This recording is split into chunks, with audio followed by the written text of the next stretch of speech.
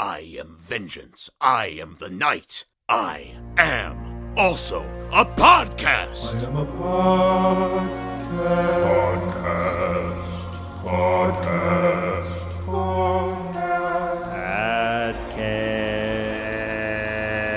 Whoa! It's a show. It's a show. Audio only, though.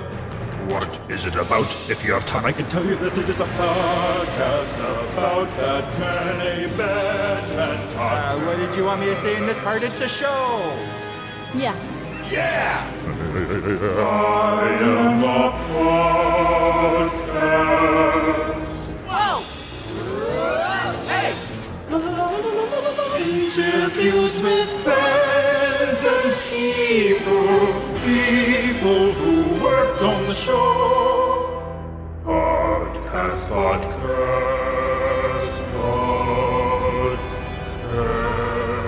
Hey guys, it's time for another Batman the Animated Podcast. I'm your host, Justin Michael, and you're listening to an audio variety show for your ears about the legendary 1990s cartoon Batman the Animated Series. Today's sponsor, Creepy Talking Goats. They're just like regular goats, but they talk, and it's creepy. On today's episode, I'll continue chatting with veteran pulp writer Joe R. Lansdale about his contributions to Batman the Animated Series and the new Batman Adventures.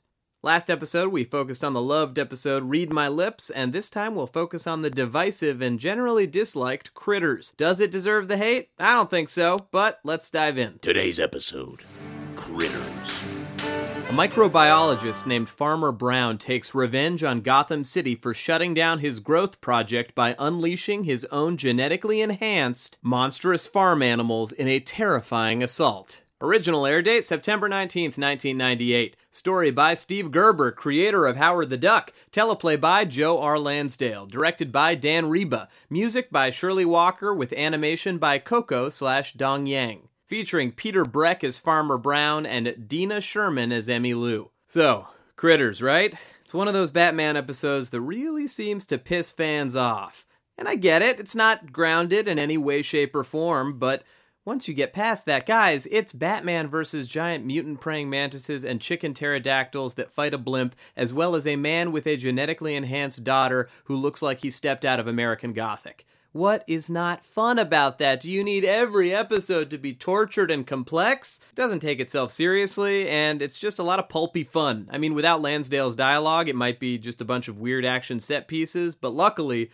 the writer gives everything a colorful personality, and Farmer Brown kind of becomes this memorable villain for a one-off character. Look, it may not be the best Batman episode, but I think it's fun as hell, and a nice departure after watching some of the heavier stuff. I don't have much else to say other than, if you hate it, I'm not going to change your mind, but if you go in with an open mind, I think you'll have a lot of fun. So, grab that electrified pitchfork and cozy up on the Whitland porch, because it's time to talk more about Farmer Brown. Today's guest, Joe R. Lansdale. Joe was an intermittent Batman writer and a pulp author whose books have appeared on screen in the form of films like Bubba Hotep or Sundance's recently debuted and positively reviewed, might I add, TV series Hap and Leonard. Joe dove into his love of comics and background in our last episode, so we dove straight into Critters this time around. If you haven't listened to the previous episode, I don't think you'll feel lost, but I think Joe's interview is really great and you should check it out. If you have listened, then you're all set. Let's go.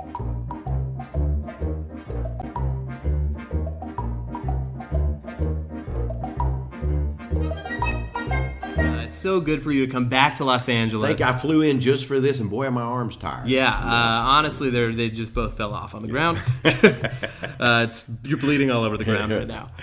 So I wanted to talk to you about Critters. Yeah. Which is, we were just briefly talking about it off mic, how it's one of the most reviled episodes of the series. Yes. I have an affinity for it. My best friend and I used to watch the series together. Now, get to make things together, which is cool. And we both love this one. Yeah. Especially because it's like, it's so out there for a Batman story, but also it has such like a great villain. It's also just like giant monsters. Yeah, who doesn't love that? It feels like thematically it's appropriate for now. It is. Genetic food modifications. Yeah. Well, it's also H.G. Wells' Food of the Gods. Oh, okay. Have you ever read H.G. Wells? Never read it. Food of the Gods, and there's a film that was made later that bears some resemblance. I always say sub because not complete resemblance. Right. Margot Joyner, or I'm not sure I got his name right. He was actually a evangelist child, and then at one point it was a scam, and so he revealed it in a movie called Marjo. Really? And like real life? Yeah, and they had hidden cameras, and he was showing how that they were claiming to heal people, and how they duped crowds, and how it showed people back there counting the money from all of the suckers is how they saw them. Interesting. It's a very fine film. It's called Marjo. But what he did was he just showed behind, because he had grown up in this evangelistic, background, and had been this child evangelist, and had done all these, things. And at some point, he just couldn't take it anymore because he was an atheist, and or became one because of all this. And so he left, and then at some point, he came back as an adult to preach and to show these other people doing this, sort of thing. And he revealed it with hidden cameras and stuff, and how they would talk about the audiences being suckers and fools, and or that sort of thing. So, and then people saw that in theaters, and then and then later on he was in I think he tried to do a film career after that, but he was in Food of the Gods, and I don't remember much about it. I remembered it didn't remind me of the book I read, but conceptually it's about being able to produce things to make more food, make it larger, which we do. We already do that, and this was just an extrapolation in Critters of more of that. So where did the story come from? They had the guy, I'm going to have a blank here, the guy that invented Howard the Duck came up with the idea. And I guess he had sketched it out. And for whatever reason, he didn't write the script. I don't know why. But they thought, who else is as crazy as this guy? And so they got me. And the director, too. I mean, it's like, they turned the asylum loose. And they just said, would y'all like to get out of Arkham for a day? Oh, yeah, that'd be great. And so we all got out of Arkham for a day and went to work on this particular story. And when I was doing it, at that time, Warner was changing the Batman, the animated series. In fact, this wasn't called Batman, the animated series. This was New Batman Adventures. New Batman Adventures. And the deal is that it needed to be more for a younger crowd, and you had to have Robin in it, and Batgirl appears in it too.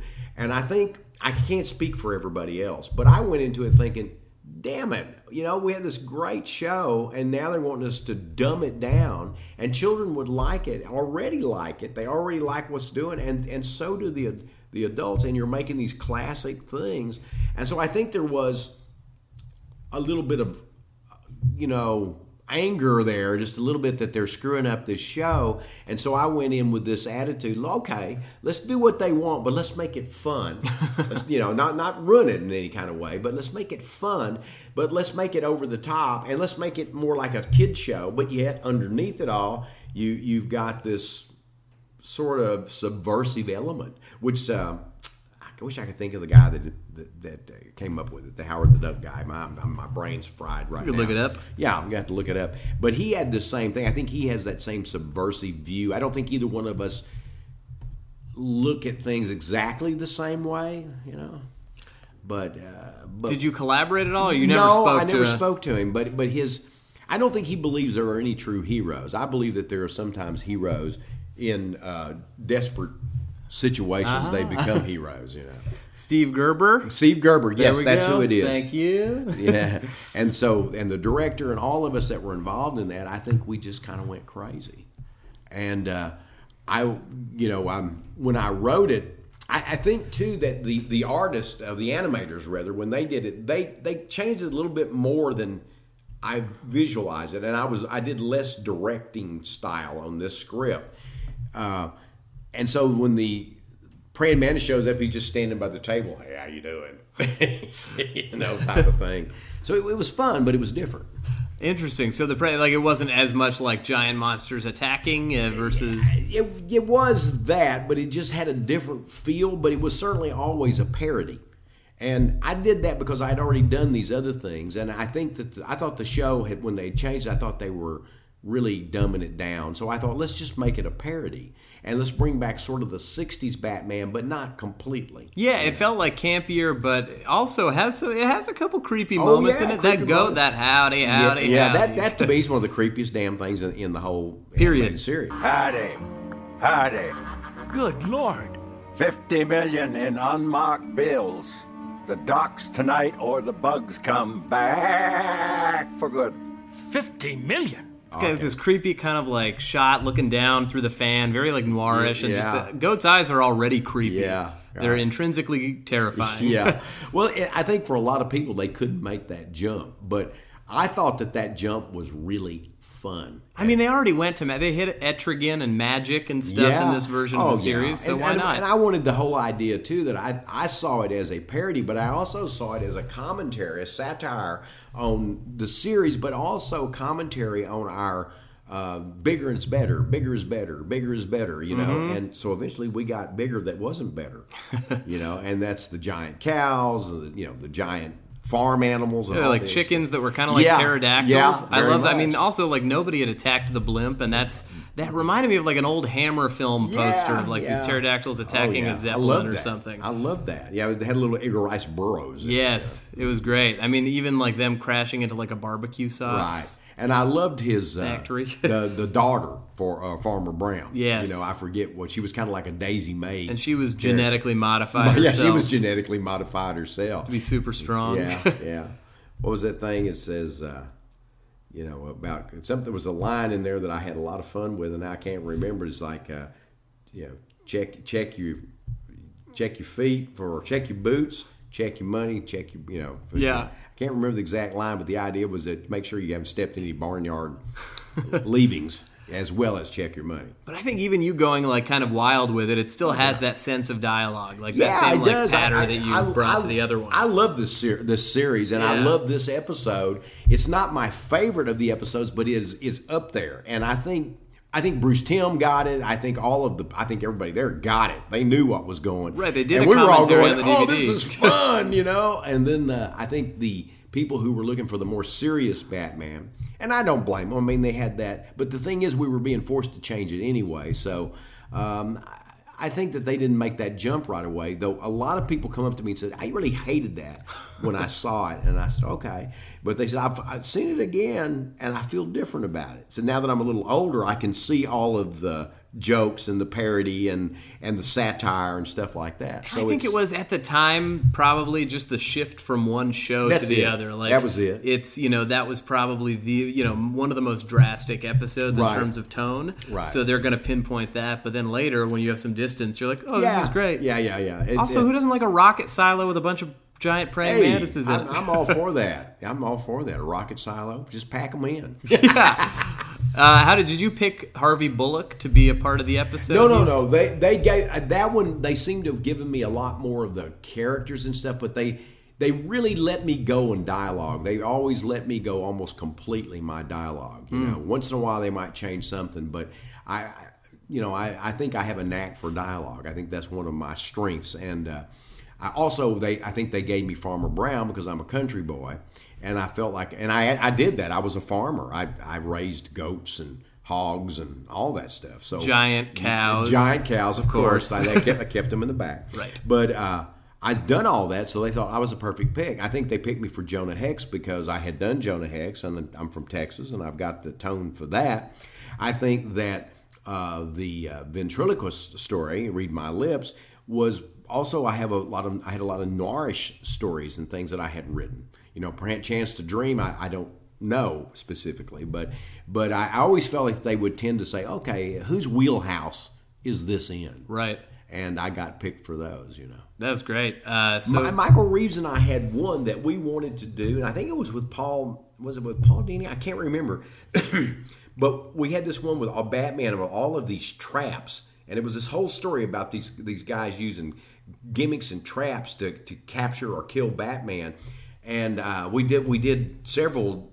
We made a what do you want to call it? A synopsis, and we made several revisions. We never could sell that, and I still to this day think they were wrong. I think Michael and I were right. This would have made a good episode. So it was just people trying to trap Batman and like I don't remember. There were other elements, but I just remember thinking, "Wow, this is great. This is a natural." It wasn't when we were both trying to create the story. Do you remember any other stories that you tried? Were there any others that you pitched? It's the only one I remember. I think Michael came to me and said, I got this one going, and I got some ideas. What do you think? And I gave him ideas, and then he had some. Boy, this is great. This is just one of them. No. No, they didn't want to do it. Well, I mean, the other ones all happened. Oh, yeah. I was trying to remember if there were any others in the Batman series. I don't think so. And you did that, and we talked a little bit about this in the other episode, the Bizarro episode, Identity Crisis. I wanted to create some stories of my own, but since I was writing novels and things like that, they came to me and had this general thing, saying, hey, can you do something with this? Sure. And that was best for me, really, at that time, because I didn't have that. That's why I had to pass on the Justice League Unlimited, because I didn't have the time to sit down and work up the tale. Is there anything that you'd want to do now? Like, if you were offered, like, what's the dream cartoon that you could make? You work in so many other forms, but, like, is there a character you'd want to tackle? Or Batman's my man. I really like Batman, and I love the Flash, and of course there's not a cartoon Flash, but if there was, that would interest me. I like the Flash. I loved Green Lantern. I was a big Doom Patrol guy. I love the Doom Patrol. They're great. Yeah. I want to see. I mean, what I want. My dream is this is the selfish dream of like wanting to create a Batman the Animated Series quality Doom Patrol series. Well, when I read the Doom Patrol was in the '60s. Right. I love both versions. Yeah, I love the Grant Morrison. I do too. The others are a little bit more. The Atomic Knights. Did you ever read them? No, I've only read. Honestly, when you look at them now, they're probably a little corny, but conceptually, there's something there that would be fun. But I love the old. I mean, like Animal Challengers of the Unknown. Yeah, there was a good crossover, I think, between those two. I love Challengers of the Unknown. Yeah. So, sorry, I interrupted asking you what you like. Rip Hunter, the Time Master. Of course, he's going to be in the new television show they have coming. Oh, yeah, that Legends of Tomorrow? Legends Something like that. Of Tomorrow, Legends of DC, Legends of Tomorrow. Yeah, spin-off from Arrow and The Flash. Yeah. So, and you've worked recently. I mean, like we talked a little bit about this, but you did the. I wrote a Supergirl with Neil Barrett. Oh, really? For the new series? No, this for a comic book. This has been some time back. They said, "Look, we're doing these short Supergirl things, and they're all alternate universe things." So we did a parody one. Again, one of those all-time revered. Not revered, reviled. There we go. Yeah. Reviled. I was doing the word was in there, but on one of those all-time reviled. But I think it's pretty funny. I think if something is reviled, that means that you're making you're putting your stamp. You're making an impact, right? It means that it's like very specific, and the people who love it will love it. Doesn't always mean it's bad. It means it's different. Exactly. Yeah. Yeah, I mean, I loved this episode from moment one, but that gives you an inkling to my sensibility. Yeah. And I think a lot of people are coming around to it now too. Yeah. So I'm glad of that. That's awesome. I'm glad that people still are starting to like this more and more. Also, I mean, I've talked to people who liked it. I think it's just like the internet is fickle and they like to hate on things more easily than anything else. Yeah, I think so too. I think the internet gives people the license to just be mean too. I mean, it's okay to say I don't like this, but it gives a license to be mean. That's why I said I've never had any problem with anybody whether they like my books or I don't care. I write them for me. Mm-hmm. But what I do is say, when you see these things and they get personal, that's not about the story anymore. Yeah. That's not about the product. Right, they'll insult somebody the way they look. Yeah, it's the same. And it's just getting personal. Say, stick to it why I like. And when sometimes they say, oh, this guy's so stupid, he wrote this, that's getting personal. I haven't had exactly that happen to me, but I've seen it, and I think, there's no really need to do that.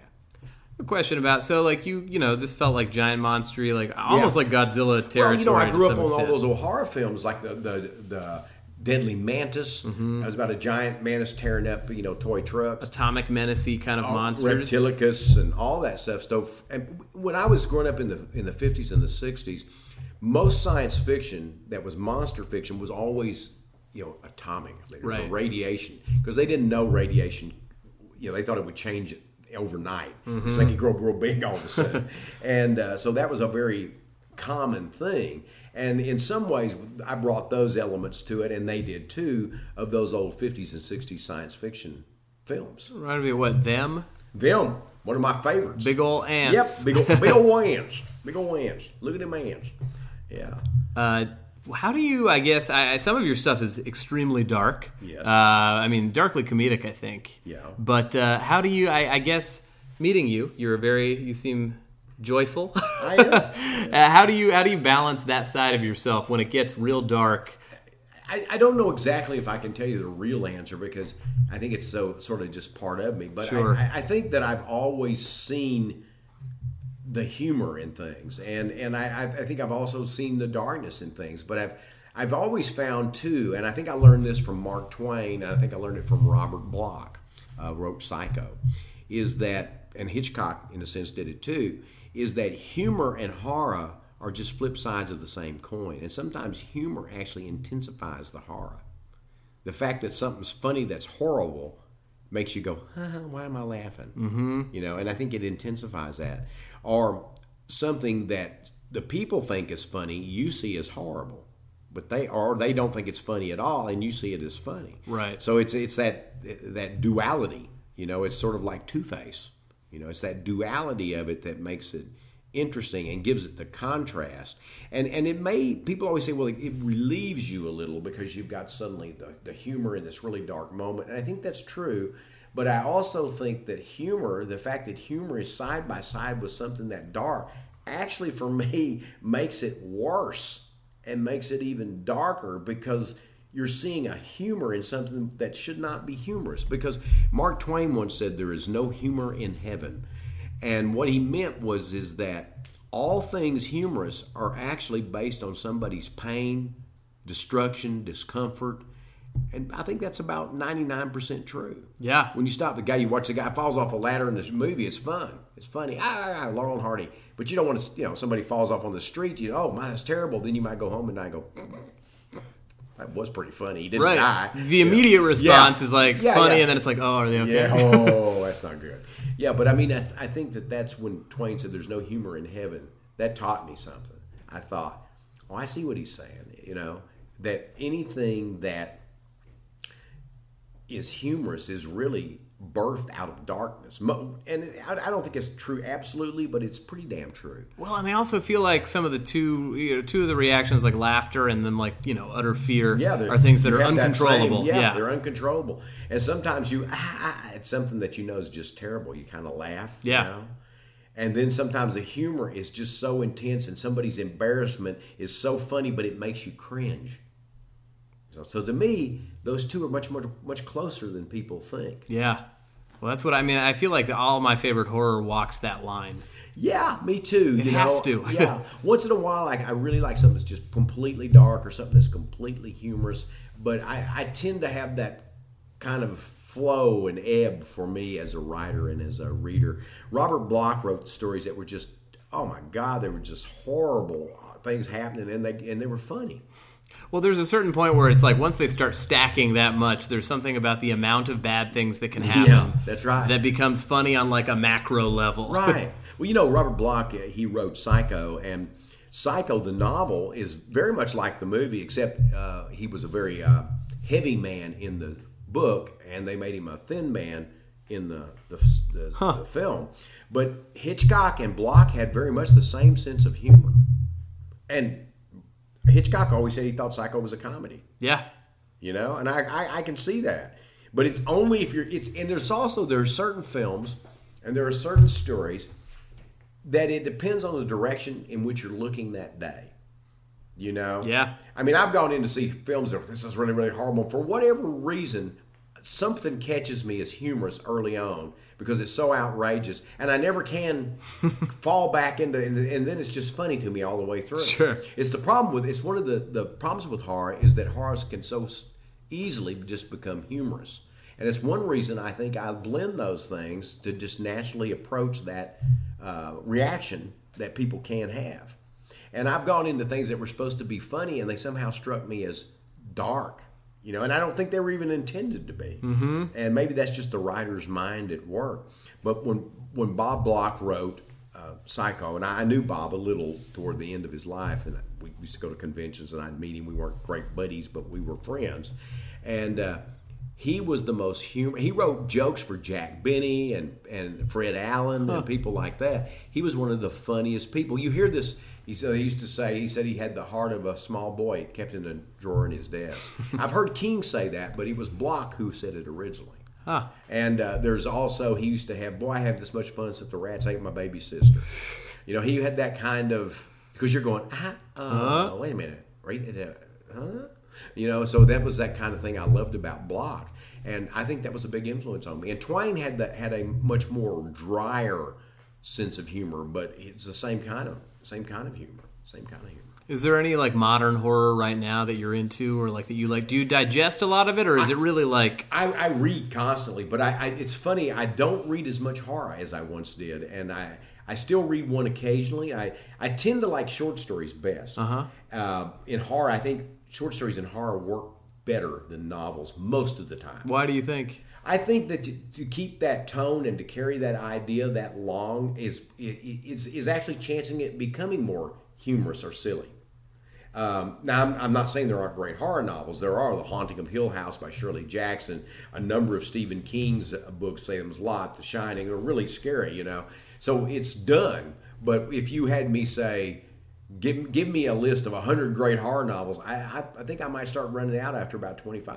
But short stories is endless. Well, and you can also uphold that kind of mystery, and you know, the unknown is what you kind of want to keep. Right. Well, you know, you can, and there's such a variety. It's much more variable in short stories, which is why I prefer short story writing.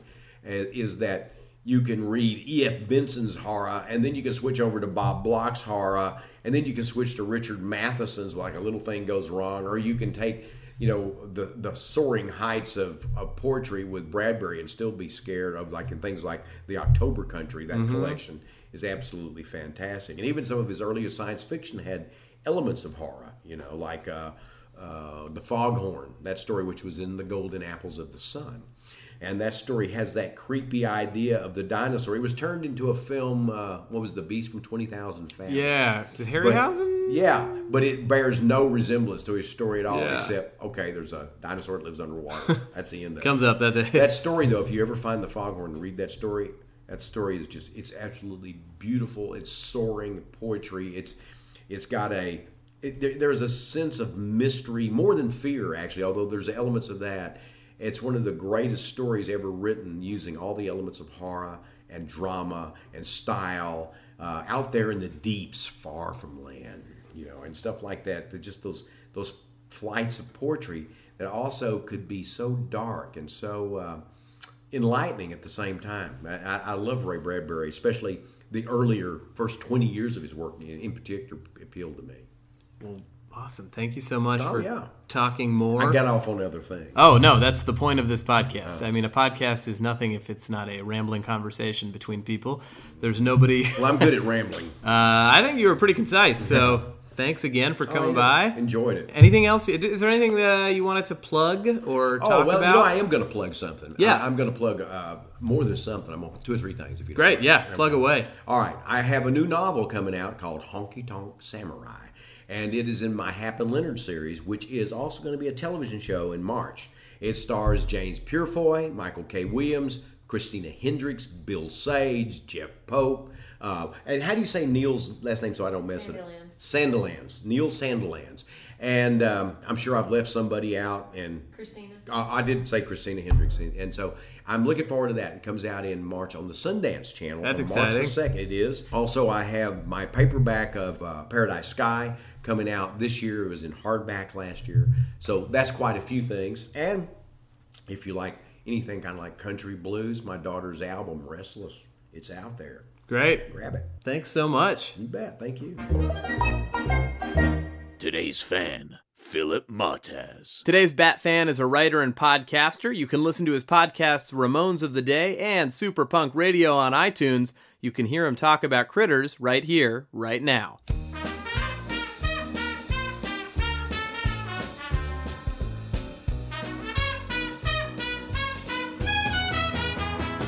No, I just appeared, and you appeared. Yeah, it was just, we both appeared in a puff of purple smoke and glitter. And rather than ask, why are you in my place?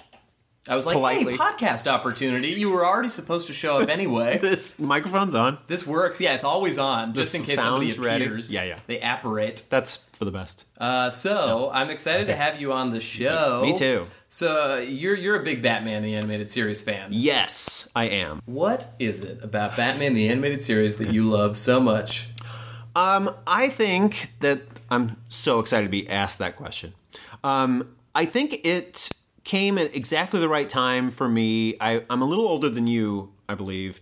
So I was not in high school, or just maybe early high school. So it was just the right amount of, like, it took itself seriously, but not so seriously. They through the power of just like taking every legend. I think you've covered this in previous episodes, but the idea of it taking all of the aspects of Batman and making it like sort of a legend that they can propel, as opposed to this is the story of how it goes. Which I find, I don't know, a little distancing. Yeah. I'm gonna deviate on that for a minute. It always bothers me, like in the movies, when they name who killed his parents. Yes, because maybe it's because of how well I responded to the animated series, but I thought it was way more effective that he never knows. So he's always kind of like, it could be anybody, and so it's everybody. That's why he's always looking, and that's also the face of violence is his villain, this unnamed villain. Exactly. Yeah. So I don't know what you really gain by being like, oh yeah, it was this guy, and here's why he did it. And his name is Joe Chill. which sounds like a Santa Barbara dude to me. Yeah. So I think it was that type of stuff. It was like obviously, it had these people writing it and creating it who cared very much about it, but I think that the level that they worked at it was so to almost create a timelessness before and after. So it was like the greatest hits album that was a legitimate album. Yes. Like that's my long ramble. Ooh, that was a great ramble. Thank you very much. I'm full of them. Started off with a strong ramble. So let's move into Critters. Yeah. So this is a divisive episode. People seem to hate it. Yeah. Yes, they do. And you sent me like a list of episodes you were interested in talking about, and you were also like, Critters, yes, even Critters. Yeah. I was... Yeah, when I first saw this, it was... I guess it's pre-internet. Well, very early bare bones internet at the most. Yeah, we still had AOL chat rooms, perhaps. Right. So I was logging on with my AOL chat room. And so I feel like if this comes out 15 years later or whatever, then right away. You kind of like have your opinion decided within 5 minutes of watching it. Yes. But just because of watching it by myself, as I'm sure I watched by myself, I just took it for what it was. And I'm not going to sit here and say it's like Mad Love and this. Like it's I love Mad Love, Over the Edge, and Critters. They're equally great. They're equally on every level. But no, I've always been a little surprised at how reviled it is. It seems, I think that kind of goes to, I don't know, like a fan's want for what they want Batman to be or what he can't be.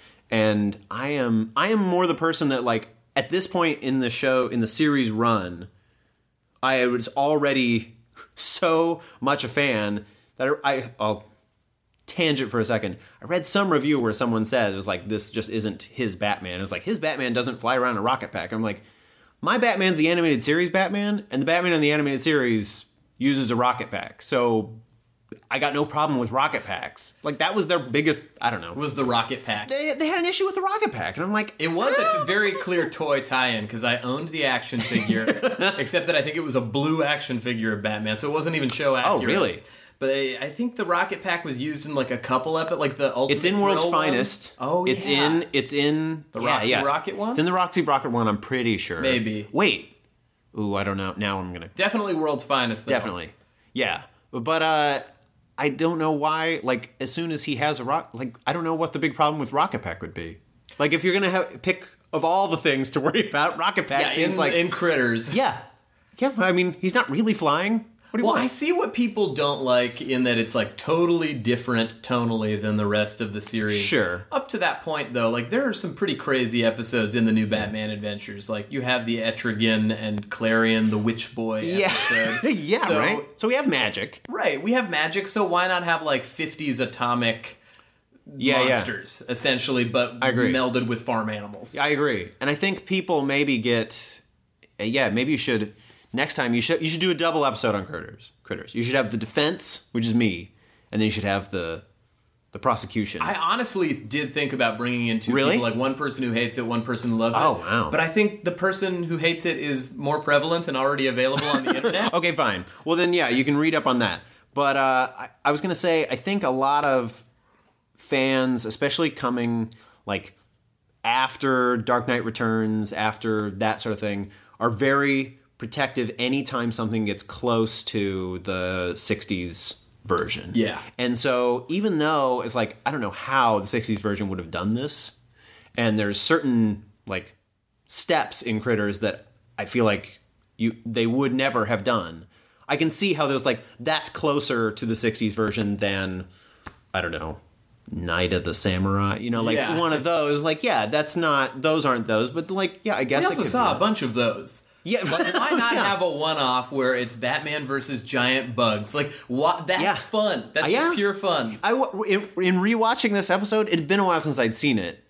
I was amazed and kind of delighted how there is a giant monster attack within maybe 3 lines. Yes, like they're like, yeah, we built this stuff to give us more meat. Let's see it. Holy crap! And that's it. We don't see Bruce Wayne before we see the giant cow monster. Yeah, that's got top billing. I applaud their economy.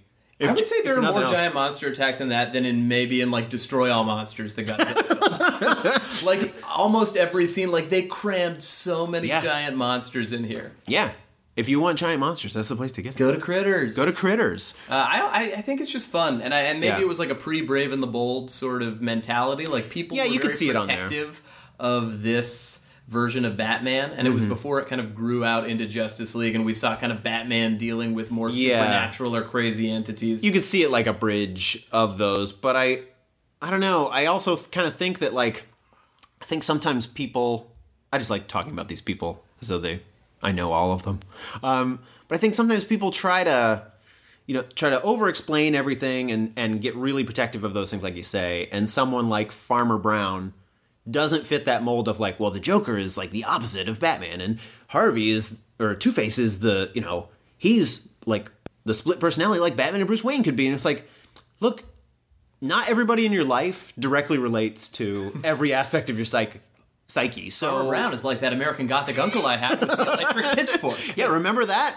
No, I kind of like, that's sort of the benefit of them having, however many 100 episodes they had, is that they can, sometimes Batman had to deal with something really psychologically hard, and sometimes a dude just launched freaking monsters on the city. And I got to deal with that. I signed up for everything. Yeah, I like it as a breath of fresh air. Like, I agree that it's not like, oh man, this is the best episode ever. But I really enjoy it in like a pure fun sort of mindset. It's like, I like that it kind of veers into the campier end of things. Like, if the whole show was like that, I probably wouldn't like the animated series as much. No. But I like that we do get this as a slice of like, hey, what if there were these basically giant, like, what if chickens were pterodactyls attacking the police blimp? Like, what a great scene. Yeah, sure. Oh, yeah. I'm glad you brought that up. Is that the end of the police blimp? Was that the last one? I'm not a big continuity guy, I'll tell you right now. Oh, I think there's more than one blimp, right? I don't know. But here's my question is, did we ever see a blimp after that chicken took out a blimp? I don't know. Guys, tweet at BTAS Podcast and let me know if a blimp has appeared afterwards. I can't. When I saw it, I thought, oh man, this show's gonna be all over the police blimp story. And then I was like, oh my god, is this the death of the blimp? I love the idea that they only have one blimp that they just traded off. Just one. Well, there's only one guy. Right. They found one guy who can fly it. This is my own personal blimp, and is it okay if we put police on here? Yeah. It was a prop. It was a movie vehicle beforehand. My grandfather was a Nazi. And yeah. I don't like to that's talk not a bad thing to bring up to new people. Why would that be bad? Yeah. No, I liked... I'll transition to that. I was making a list coming here, trying to think of episodes I thought this was better than. Okay. So I will gladly go on record and say I would watch this episode before... I think it's called Moon of the Wolf. Yes. Is it the one with the werewolf? Yep. That's pretty terrible. Batman in My Basement. Oh, yeah. The classic horrible episode. Classic horrible episode. That and The Underdwellers, right? Yeah. That was the one with the Sewer King? Who's the Fagin of the Batman universe? Yeah. And there's like lots of little pickpockets. Yes. What fun. What fun. And then Message. Anyway. No, that one, that forgotten one, that was always played on Cartoon Network when it's like, Yes. you can have these 6. Batman gets amnesia, and then he's forced to work with a bunch of homeless dudes and get kidnapped. Yeah, and then I also wrote 75% of the Catwoman episodes. I would say this is Really? better than. And here's why, though. I think the animation is better on this than those. Like, it's better than Cat Scratch Fever, and it's better than like that. I remember hating Cat Scratch Fever when I was younger. It's not. It was boring, but I have not watched it, honestly, probably for 7 years. I actively avoided it, I think. Yeah. But I've never... I always kind of felt like... I remember being very excited. I can't remember which one. Is it Catwalk that Dini wrote? Yes, Catwalk was with Catwoman and Scarface. I remember seeing that and realizing, okay, Paul Dini's in charge of her. Let's get something good. Because up to then, it's kind of like, well, yeah, she's a girl. Check out Batgirl Returns again. It's good. Batgirl's Return. Yeah, that one's I forget that it's a Catwoman episode, but it really is just like a Catwoman Batgirl team. That's true. That's true. All right, fine. I'm not throwing Almost Got Him in there. No, that's that. Also great. But I realized, back to Critters, I like the animation. I think they did a good job of, like, the action is good and it looks good, and there's actual visuals in there that I think are, I was gonna say, it was like they're above anything else. It was like, it's not that, but it's also like, that's the creepy goat scene. Okay, so let's talk about creepy goats. I think that is the best scene in this episode. I think it's so cool, it's moody, and it's one of the creepiest things. It's a little funny. Episode. It's a little funny with the Batman. Yeah. And you're right. Howdy. Is that his voice? I think it's Farmer Brown's voice, and maybe he like mapped it. I don't know. It's real creepy. Because goats are already creepy because their eyes are fucked up.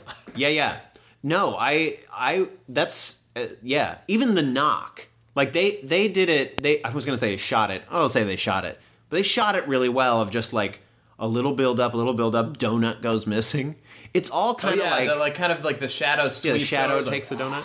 Yeah, and then you hear the door knock was always like a the very thing horror movie door knock. Yeah, probably the Babadook. Yeah, was there. No, I really love that. I love. I've been trying to think of what it's like. I think it's his Farmer Brown's hideaway. How it's like painted walls with those Pixar clouds. Yeah, Pixar clouds. It looks like Andy's room. No, I love that. It feels like a Twilight Zone, but it also is kind of like Truman Show, where it's like, this is the end. Like, this guy just made a world for himself. Right, because you see him sitting on the porch and he's like carving that weird like two-headed bull or laying it on. That's as subtle as it gets, which is great. It's like perfect, like gothic. Lansdale's writing is like kind of fantastic for this. It is. His dialogue like is that. Great. Yeah. Snookered comes up at least twice. I didn't keep a Snookered count. You got to keep a Snookered count every Batman episode. You'll be very disappointed until you reach Critters. That was good. But he has some great like language in there, like he's wetter than like a bag full of dead cats, Daddy. Yeah. I think the thing is with going back to my list of my episodes that I don't like. I like that. I think I respond to that character, however not iconic Farmer Brown is. It's like I understand him, and he's got a voice all his own, and there's a mission, and it's like, that's more than that fat dude who's just like slaving people and got gravy on his face. Like, I don't prefer Gravy Face. I couldn't even tell you his name. No. That guy. Gravy Face. Let's just call him Gravy Face from now on. The forgotten villain is Gravy Face. He represents Batman's hatred of gravy. Yeah, and unfortunately, Batman didn't even know about it because he was white-haired and amnesic. I'm going to use that as a adjective, amnesic? Amnesic. He was amnesic. No, I think part of why I responded, going back to your original question, why I responded so well to Batman the Animated Series is maybe sort of what people don't respond to with this. It was like this show kind of informed what my ideal Batman is, whatever you want to say. So I allowed it to go for those things. And I feel like some people, maybe once they have like a small window and be like, well, once it's outside of that, it can't do it. And I'm like, well, I mean, he's still a dude in tights. So weird stuff's gonna happen. Also this episode is self-aware. It's not trying to like portray this as a serious episode. No. Like there are plenty of puns, or which they kind of comment on. But and let's say pretty good puns. That's a chicken dies by barbecue sauce. Yes, I knew it was coming, and I laughed. Every time. It's so dumb. It's like, but China shop, Ferdinand, all that stuff is just like enough of like a on the nose joke that it's like, hey, we know this episode is crazy. They get away with it, I think, because unlike say like the Adam West show, which I love as it is, but Batman's never the punchline. He's still himself. Right, he's straight manning all of this insanity. Like he's holding a giant praying mantis's head as its body. Also, they can kill things in this. Oh god, fun. Like his arms fucking pop off. There's goosh of the mantis monsters that just oozes out of the missile. You're like, all right, well, that's the end of that. Yeah. No, I appreciate that. Well, what is it? Bullock says he's like, you've survived the Joker and Two-Face, but you're gonna die in a silo full of bugs. Little things like that. I feel like the lesser show tries to not point out, but this is the type of show that you have to call out. Like everyone has to be thinking this. Yes. Like I can't believe. This can't be the way this happens, right? Also, Bullock is in there, too. Like, what a way to, like, throw... Bullock just shows up halfway through the episode, and I love that he's, like, being wrestled... Like, he's thrown to be eaten by, like, a boar or a giant pig. They also call him, like, the fat one or something. Yeah. Although, I have to say, I like the design of a lot of these creatures. The boar just looks like a boar. I was like, oh, well, it's a big boar. I mean, it's going to be nasty already. Creatures, but we had one regular boar thrown in there. Boars are pretty nasty on their own, so I don't want to improve.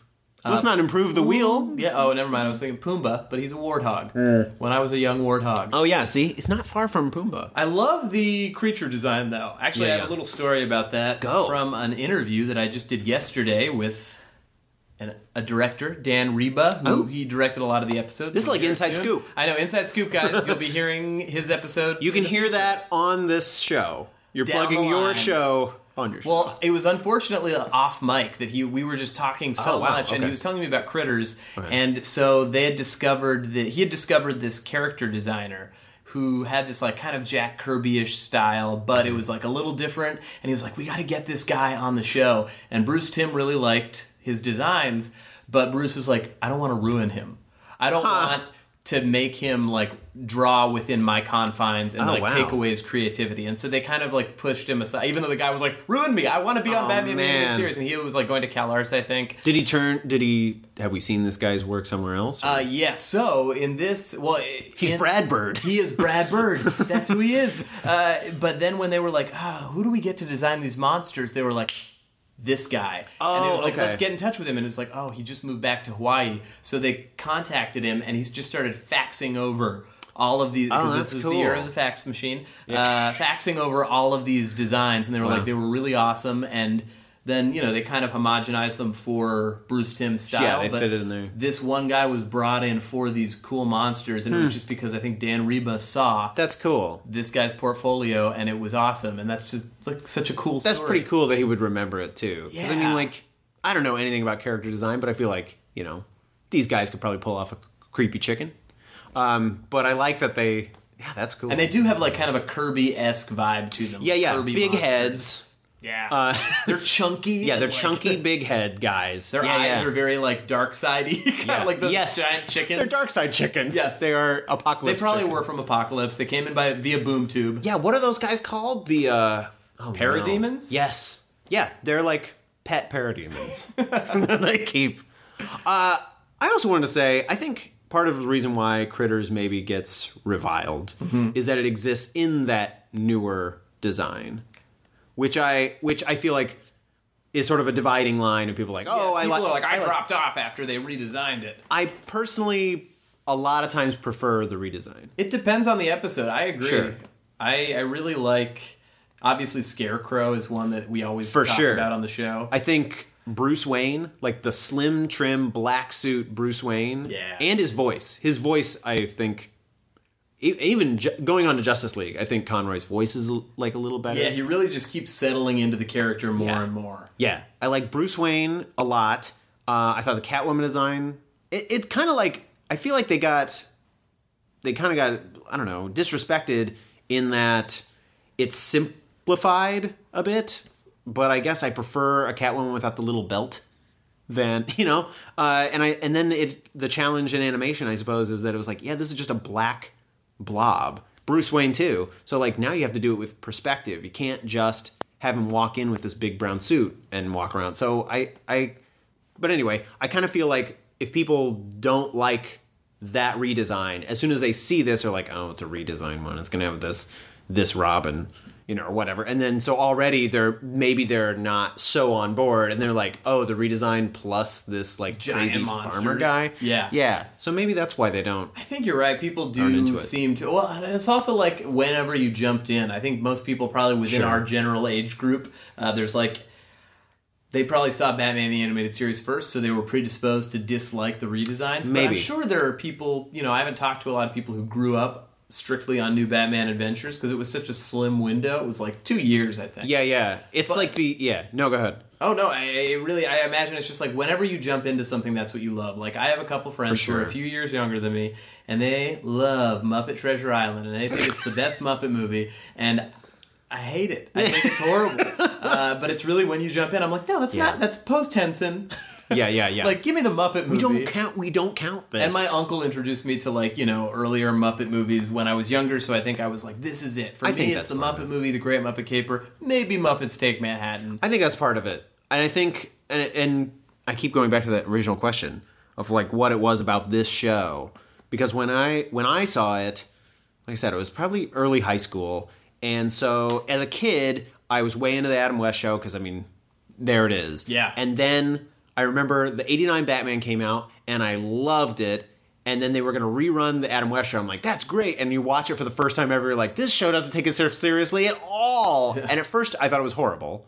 And then I got the joke a little more. And then this came out. Then the animated series came out. And you're kind of like, oh, this is like everything you like, but not limited. And somehow its own thing at the same time. Its own thing. And so, yeah, I feel like that was definitely a formation of that. I'd already been way, like, as a kid, like, wearing Batman costumes and stuff. But, like, this show just allowed for that great Batman-ness to happen so readily. So, yeah. I wonder if Batman would be as big as it was without this show. I don't think so. I think this paved the way for... That's an interesting the future... Thought.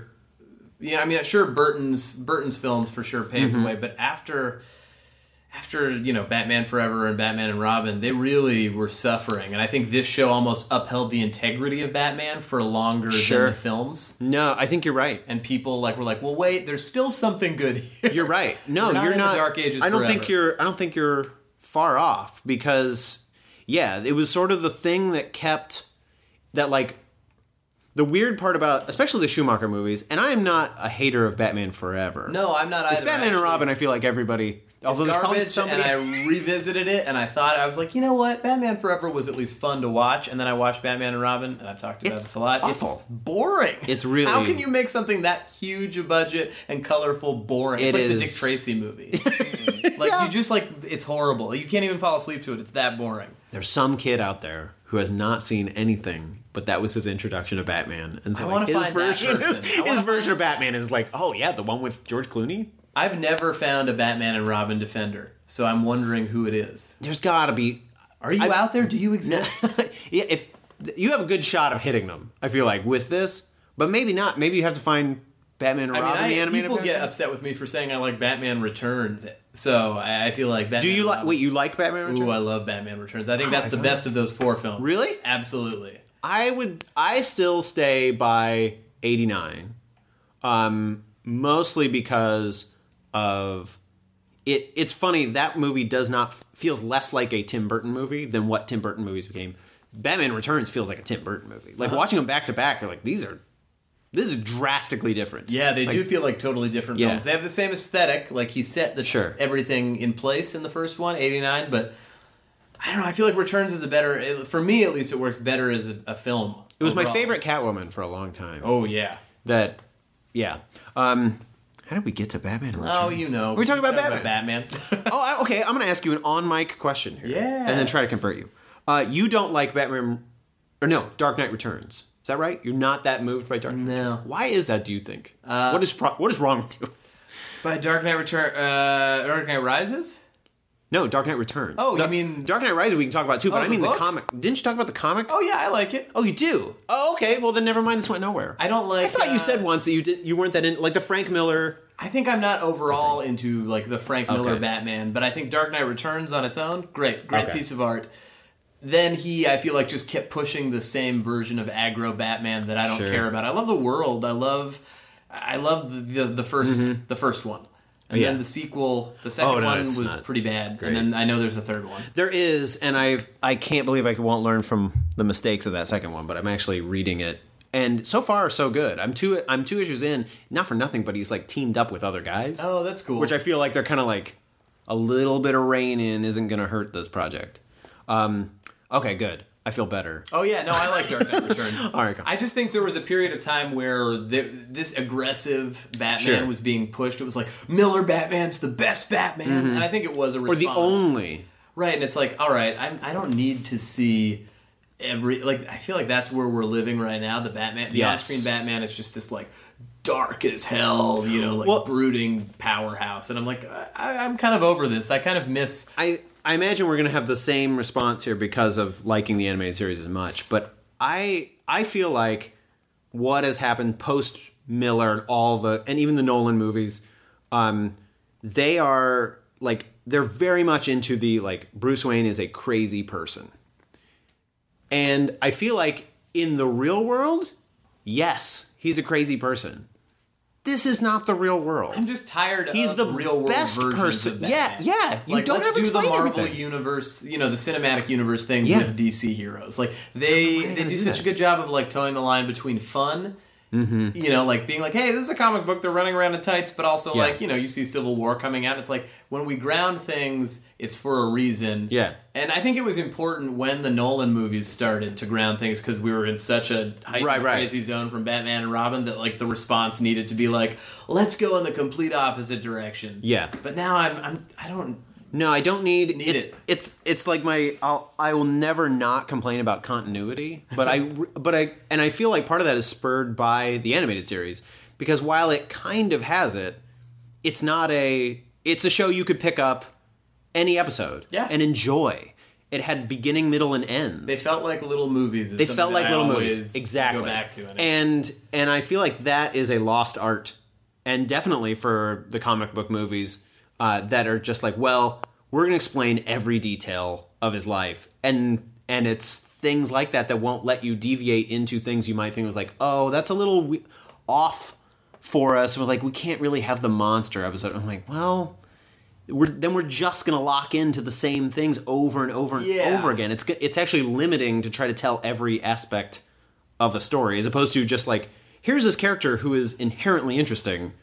Put him in lots of situations. Let's explore. And I also think they earned critters. They did so many good episodes that were just grounded or psychologically interesting. Or, they tried things out that, like, we're at what episode? I don't know. We're in like the 90s. Gotta be upper 90s. Yeah, and so it's like, why not? What's the worst that can happen? Yeah. I guess everybody hates it, but I think the crew liked it. Like in that commentary, they talk about. Oh yeah. Don't they say something that was like at least like Bruce Timm was down with it. Oh yeah, I think they all enjoyed it, and I think it's also probably a breath of fresh air. Yeah, you gotta think.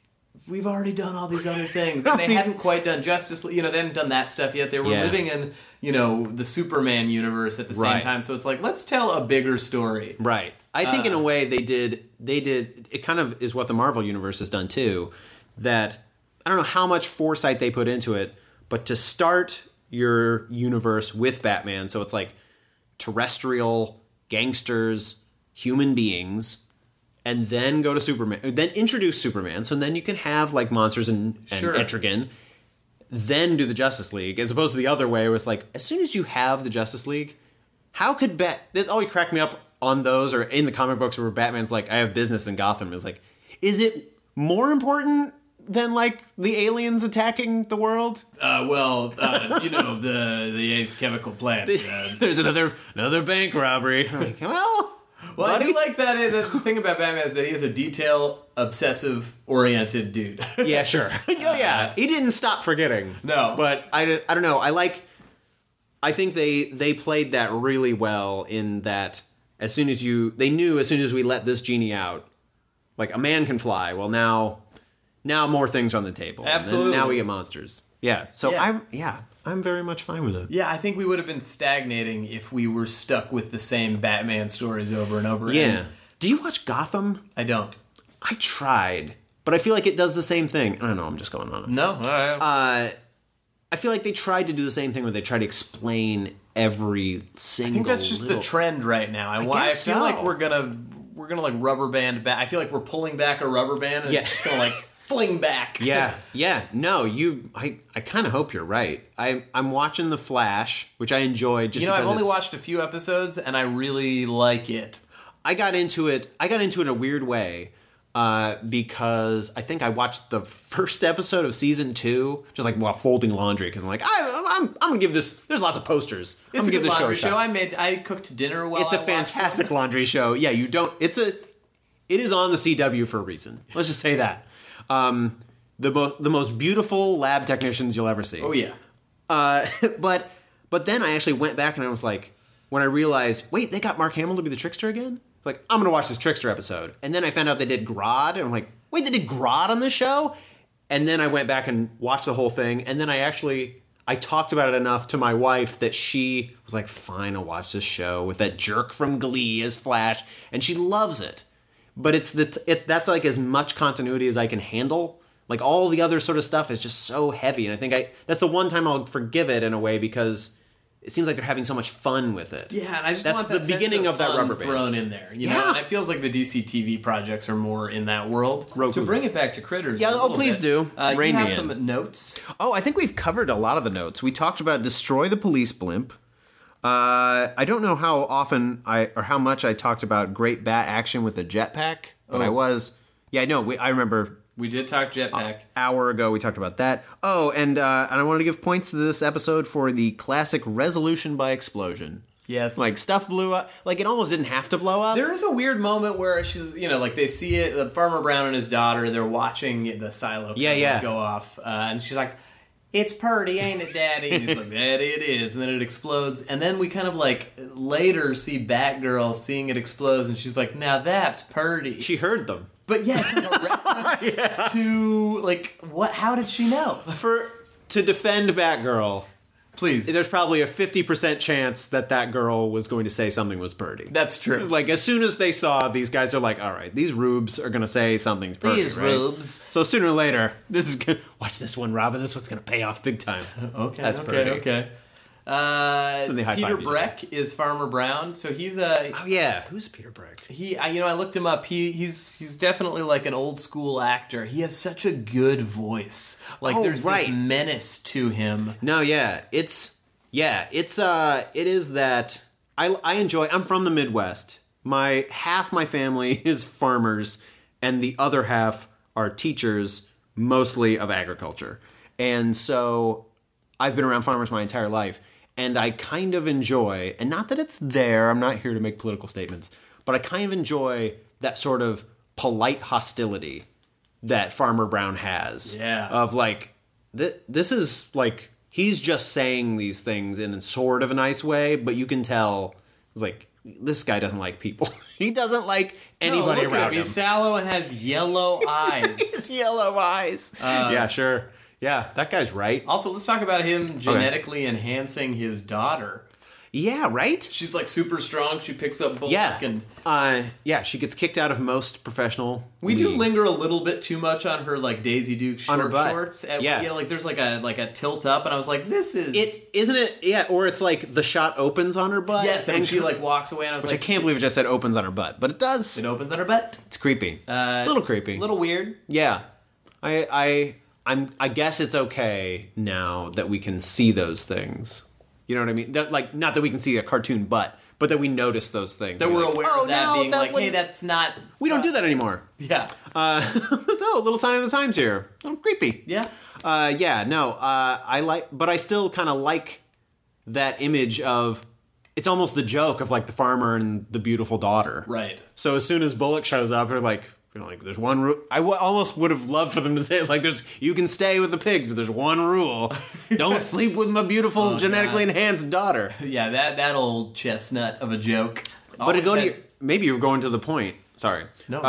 Maybe you're going to the point that, like, yeah, it's a little weird that he turns it on him. Yes. It's a little Ra's al Ghul-y. Yes, that's what I was thinking of, the Out of the Past episode from Batman Beyond. Which is pretty sweet. Ooh, well, not sweet in the right way. But I like that sort of fits the villain template of he doesn't actually care about anybody but himself. Exactly. He's trying it on his daughter. And I mean, look what happened to all of the other animals. They look awful and gigantic. Yeah, how did he nail that one? Come to think of it. Everybody else has, like, warts. Look, this episode certainly leaves a lot of questions. How he lost so much money, but he also has the money to spare for a giant... You know what? I know where you're going with this. Yeah. I assume he stole it. Right, I assumed he did, but... It's gotta be it. I think it's like one of those where it's like, this is a reason you don't ask too many questions. It's because you're right. We wouldn't have gotten this fun episode if it was mired in like, and here's how it happened. And you're right. Farmer Brown's legal battles. You know what? You're exactly right, and I do kind of hate that crap. I feel like the internet needs that because everybody's so passionate about it and they want to go over every detail. Like right now, I'm gonna really go into it, but right now we live in like the world after the last Star Wars movie. Episode 7, and there's like all these discussions about where's Rey's parents and all this stuff, and I'm like, it's a galaxy of people. Not everybody knows where their parents come from. Yeah. So it's very possible that won't happen, but you can almost see the writing on the wall. I was like, yeah, they're gonna deal with that because they have to. But like, yeah, would you rather have a detailed explanation of the finances of Farmer Brown's criminal enterprise or monsters? And I'm always going to choose criminal enterprise personally. I do like a good legal explanation. That is the fiscally responsible answer. Yes. You pass our economics test. Yeah, I just wanted to know if he was incorporated, how he was writing things off, like... He gets... It's government grants from his set-aside. Okay. And he doesn't always farm everything on his fake farm island. That was the original draft. There's a lot of, like, government subsidy stuff. That was how Batman nailed him. It's like Al Capone. I feel like Bruce Wayne would do that. Yeah, why wouldn't... Yeah, he should have thought about it. Like, we could just shut this guy down. Team up with the IRS. Yeah, we should tax him. Well, that's his answer for everything. Tax the rocket silo. Yeah, I have businesses on Gotham. So we're very pro critters here. I imagine most people are not. You know what? They can get their own show, Justin. Yeah. Anti-critters. Anti-critters. There's got to be a better name for that. We'll punch up the joke in post. Well, no, not worth it. Is there anything else? Any other thoughts? Other thoughts. I'm really glad I got to bag on continuity. Mm-hmm. I would say if anybody was going to try to actually actively enjoy this episode, they would have to get by those sort of like preconceived notions of what they think a Batman episode should look like in both visual and tone. I think that's the biggest hurdle. Yeah, go in with an open mind. Yeah. Otherwise, this is like I like that. What's the one with Maxie Zeus? Fire from Olympus. Fire from Olympus. It's about the same type of thing. It was like a crazy rich guy who tortures his family and like has kind of technological monsters. And also features a blimp exploding. And oh man, those blimps. That's a bad idea. Yeah. Bad. Always bad. Always bad. No, but it's kind of like the same. I don't know. It all fits in my allowable universe of Batman. So yeah, as long as you don't linger on the details, I think I'm okay with monster fights. And if not, you have all of those other episodes. Yeah, it doesn't take away. That's the cool. That's probably like the hidden genius of that show. Is that little things like that didn't take away, at least for me, and I assume for you. Yeah, it didn't take away from the effect of Over the Edge and those things. Or like it actually kind of enhances those because you get that lightness. And then, oh my God, this stuff happened. Like, yeah, that it ebbs and flows. It can't all be a heart attack. Like, I kind of feel that way about Harry Potter sometimes. I read the Harry Potter books. I enjoy the Harry Potter books. But when you think about it, it was like, it's every detail of that kid's life for 7 years. Like, I was never a wizard. But my life... Oh, well, Well, I can't tell. you can't speak up. So I guess I can't tell... Yeah, I'll take myself... But, like, every detail wasn't incredible.